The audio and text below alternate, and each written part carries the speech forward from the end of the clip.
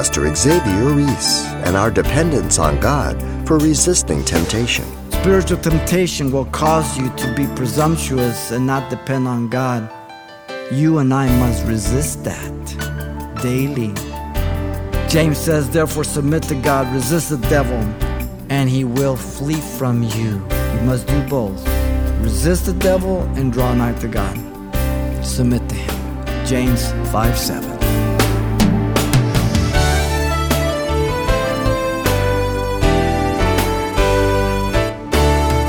Welcome to Simple Truths, the daily half-hour study of God's Word with Xavier Reese, Senior Pastor of Calvary Chapel of Pasadena, California. Even in his temptation while 40 days in the wilderness, our Lord was in control, not Satan. While Satan sought to undermine our Lord's mission, God sought to underline it by having the Son of God emerge sinless as the second and last Adam. Just as Adam brought sin upon the entire race, so the victory of Christ made salvation available to all who are in him. Pastor Xavier continues our series in the Gospel of Luke today with a final study of the temptations of Christ. Let's listen. Luke chapter 4, verse 1 through 13. The message entitled, The Temptation of Jesus, and this is part 2. The devil appeared to Jesus, tempted Jesus to command a stone into bread.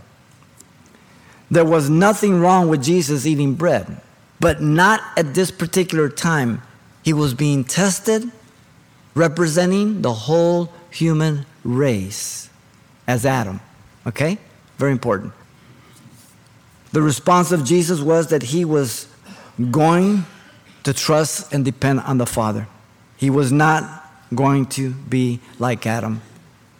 Jesus, as the last Adam, in verse 4, pointed to the authority over his life, the Word of God. Listen to his words. But Jesus answered him, it is written. Jesus, as the last Adam, notice, pointed to the priority of life. And man shall not live by bread alone, but by every word of God. There's the priority. The priority given to Adam was obedience to the words God gave him. God gave Adam the permission to eat of every tree freely, but of the tree of knowledge of good and evil, he was not to eat. For the day he would surely die. Genesis 2:16 and 17. In fact, the word for word here is rhema, the spoken words. God was there in the garden with him, face to face. He told him he was to obey God's word.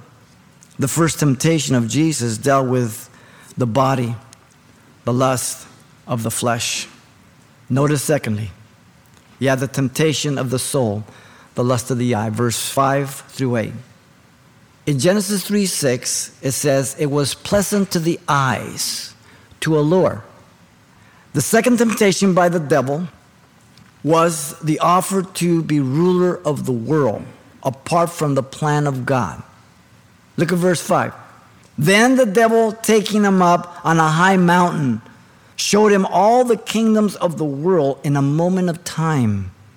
And the devil said to him, all this authority I will give you and their glory. All authority, the right and liberty to do as he pleases has not been given to Satan.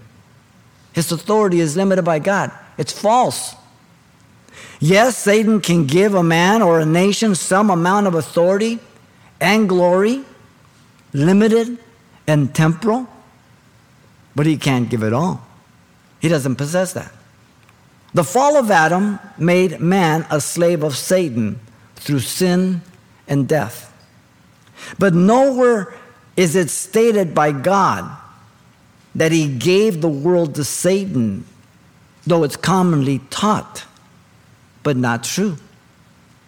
The earth belongs to God.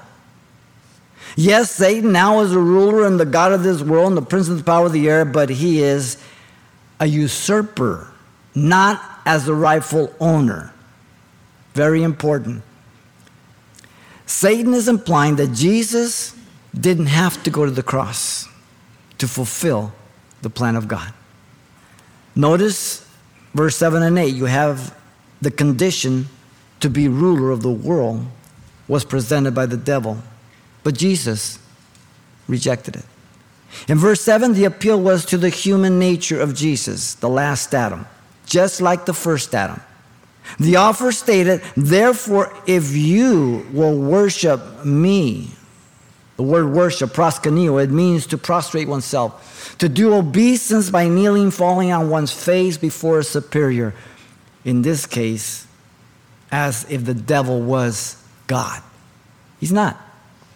He's the God of this world, small g, no God at all. The tense, the Greek scholars tell us the aorist subjunctive, indicating one single act, violating the first commandment. All it takes is one time, right? And it would have been done. Notice the promise is also stated. All will be yours. This is the same offer that was given to Eve by Satan. You shall be as gods, Genesis 3:5. Did they become gods? No, they became slaves, not a God. The devil is protecting his limited ruling power as a usurper, knowing that by Jesus doing it by God's plan, as the last Adam, the second man, depending on the Father, then he would dethrone Satan ultimately. He's protecting himself. Look at verse 8. The appalling suggestion was rebuked by Jesus, and it is appalling, don't miss it. Jesus does not converse with the devil in any of the three temptations as Eve, but only resorted to God's word. Very important. Again, Satan will suggest, Satan will tempt. We have to resist him. We have to draw nigh to God. Jesus responded by ordering the devil. And Jesus answered and said to him, "Get behind me, Satan." Whoa. The expression, "get behind me," is an imperative command. Strong words. Being repulsed by the offer. Jesus called him Satan, Satanas, adversary, revealing who he really is, the enemy of God and man. Notice Jesus quoted the biblical truth about worship. For it is written in verse 8, "You shall worship the Lord your God, and him only you shall serve." Again, Jesus uses the expression for the scriptures. It is written. He quoted Deuteronomy regarding idolatry. This is the context. Worship leads to serving, belonging only to God. Deuteronomy 6:13. Worship and service, latrio, we get our word liturgy from, is to be ascribed only to God. Satan was not God, nor in any sense a deity.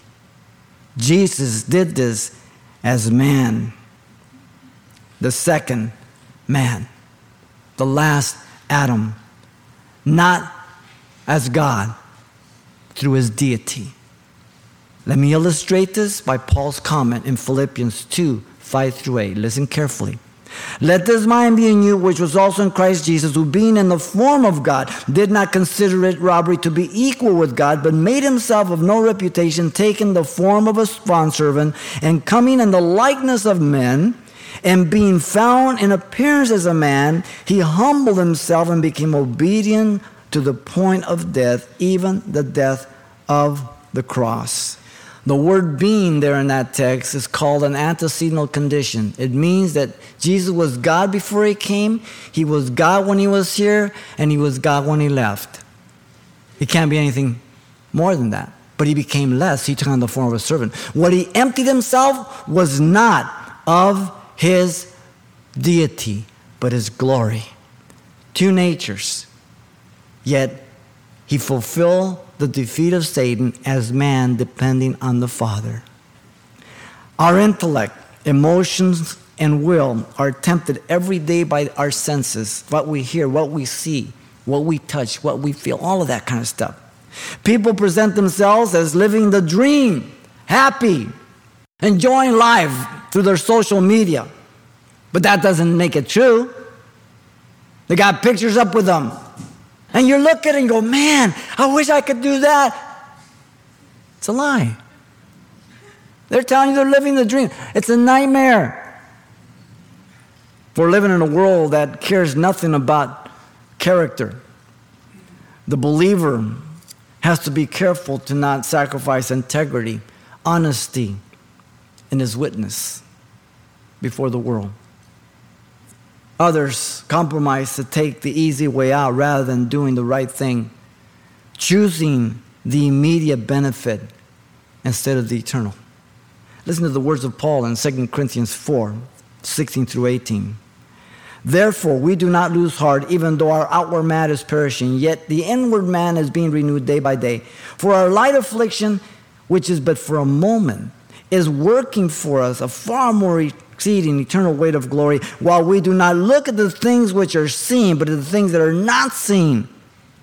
For the things that are seen are temporal, but the things that are not seen are eternal. Perspective that I have to readjust every time, that I have to refocus every second and minute. You know what I'm talking about? There is no cruise control in Christianity. Anytime a person bypasses the plan of God that's revealed in the Word of God, they fall into idolatry by worshiping a thing or a person, being a slave to the one who is not God. By the lost sinner, Paul tells Timothy this, and the servant of the Lord must not quarrel, but be gentle to all, able to teach, patient in humility, correcting those who are in opposition, the non-believer. If God perhaps will grant them repentance so that they may know the truth and that they may come to their senses and escape the snare of the devil, having been taken captive by him to do his will. All of us were there before. But then, by the saint going back to the world, it says in Peter, for if after they have escaped the pollutions of the world through the knowledge of the Lord and Savior Jesus Christ, that can only be a Christian, they are again entangled in them and overcome. The latter end is worse for them than the beginning, for it would have been better for them not to have known the way of righteousness than having known it, to turn from the holy commandment delivered to them, 2 Peter 2, 20 and 21. Satan will use everything in society to have you compromise and tell you what he told Eve. Are you ready? You will not surely die. Genesis 3:4. Wow. God seeks those to worship him according to his word and his Holy Spirit. He told it to the woman of Samaria in John 4:24. God is seeking those to worship him in spirit and in truth. Spirit, the Holy Spirit, his word is the truth. The Holy Spirit illuminates his word and they don't contradict. Thomas said, my Lord and my God, John 20:28. The second temptation of Jesus dealt with the soul, the lust of the eye. And notice thirdly, 9 through 12, the temptation of the spirit. Genesis 3:6 says, a tree desirable to make one wise, to exalt oneself or be as God, to be presumptuous. Presumptuous. Notice verse 9. The third temptation of the devil to Jesus was to tempt God. The scene again is literal. No vision, not just mental. Then he brought him to Jerusalem, set him on the pinnacle of the temple. The devil took the lead and brought Jesus to the city of Jerusalem, the city of God, to tempt Jesus. The particular location is twofold. Notice the temple. The word is Herrion. It refers to the entire temple area with all its buildings and courts. Some say it's the royal porch in the south wall. Others say it's the east wall along Solomon's porch overlooking the Kidron Valley, 400 to 600 feet. Probably that's more like it, but either way.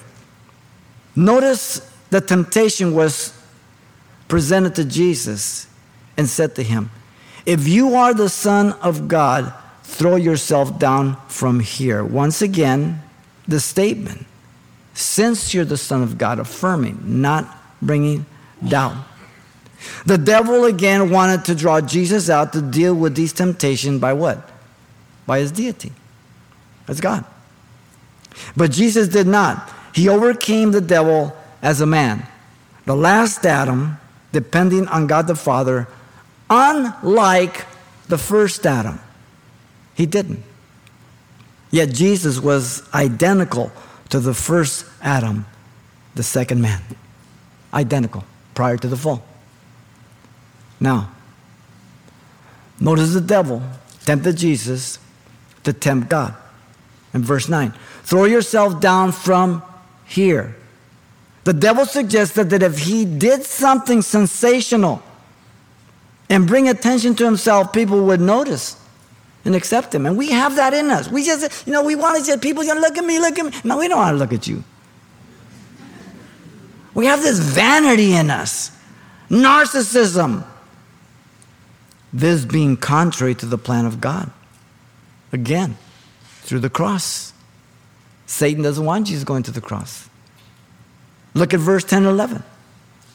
The basis of the devil's suggestion is backed up. Listen. Is backed up by Scripture from the devil's mouth.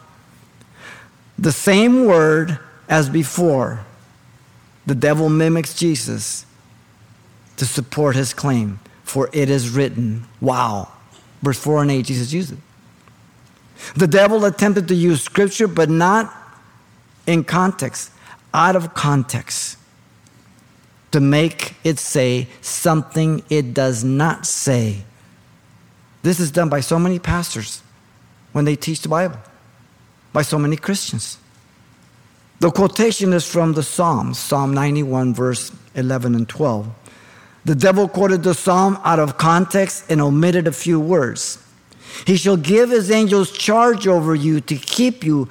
And then he put, and in their hands they shall bear you up, lest you dash your foot against a stone. The psalm is a promise to every child of God for divine protection as they walk with the Lord, indicated by the words that the devil omitted. In all your ways. That should come at the end of verse 10. He omitted them. The devil used the psalm out of context to get Jesus to prove that he trusted God by casting himself off, which would, in fact, prove Jesus was tempting God by willfully putting himself in risk and danger. God promises to protect you as you walk with him. But you cannot close your eyes and cross the freeway that way. That's tempting God. Are we agreed? All right? The response of Jesus exposed the devil for what he is, a liar and a deceiver. In verse 12, Jesus exposed the devil's intent. And Jesus answered and said to him, it has been said, you shall not tempt the Lord Yahweh your God. Whoa. The quotation again is from Deuteronomy chapter 6, verse 16. This is the third quote from Deuteronomy. The context is when the people tempted and contended with God to furnish them with water at Massah and Meribah, tempting God. They said, listen, is the Lord among us or not?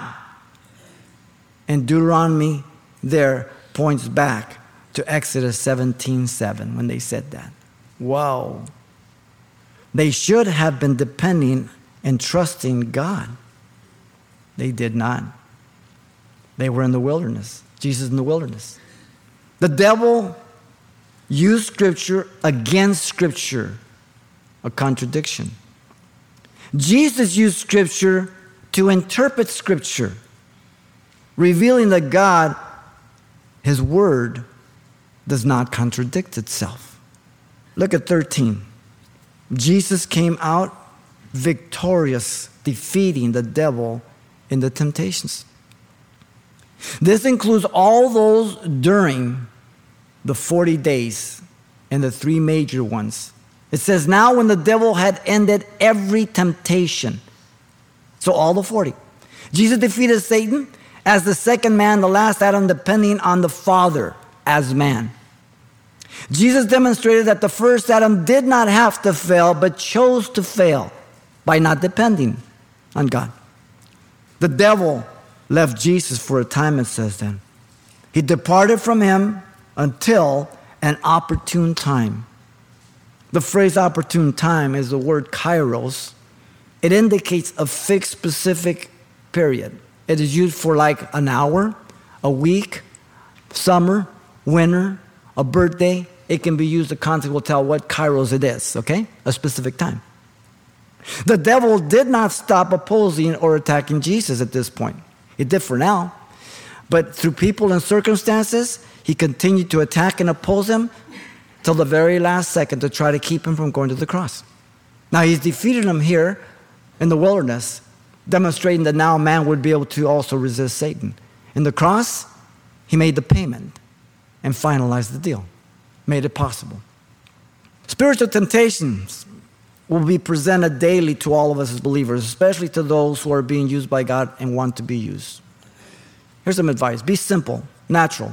Be yourself, especially in ministry.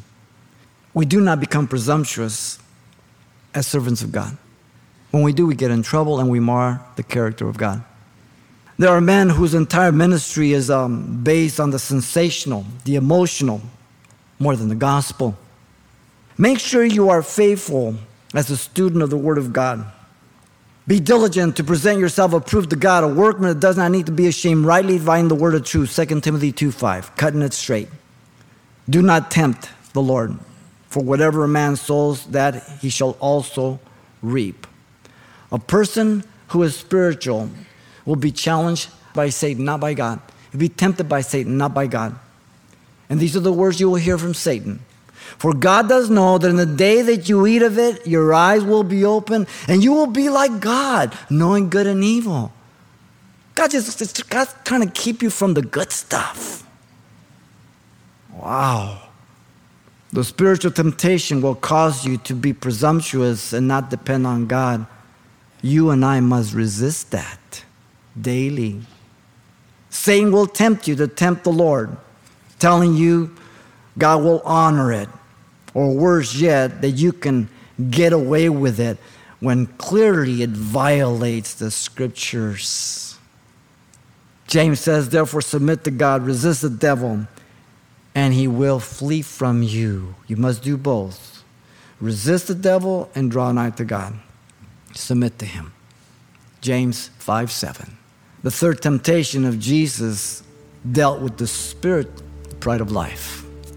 Jesus defeated all the temptations, including the three major ones, as man.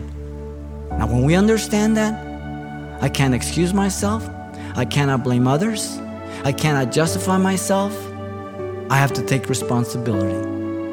I'm the one that does it. The major temptations here were Jesus fall into these three categories. The physical, the lust of the flesh. The soul, the lust of the eye. The spirit, the pride of life. And he was victorious for you and I. That we can also be victorious depending on Jesus Christ. Pastor Xavier Reese, breaking down the temptations of Jesus in the wilderness into the simple truths that will ensure our victory over temptation. By the way, today's message, The Temptation of Jesus Part 2, is available on CD for only $4, and we'll be including everything we heard the last time we were together as well. So once again, the title to ask for is The Temptation of Jesus Part 2, or simply mention today's date. You can request your copy by writing Simple Truths, 2200 East Colorado Boulevard, Pasadena, California, 91107. Or to make your request by phone, call 800-926-1485. Again, that's 800-926-1485. Or the address once again is Simple Truths, 2200 East Colorado Boulevard, Pasadena, California, 91107. And please help us by including the call letters of this station somewhere in your correspondence. This is helpful when we check on the impact of this outreach in your area. James 4:8 promises that if you draw near to God, He will draw near to you. Next time, Pastor Xavier Reese has the story of one fisherman drawing to Jesus after drawing in one miraculous catch. Hope you'll be back for that.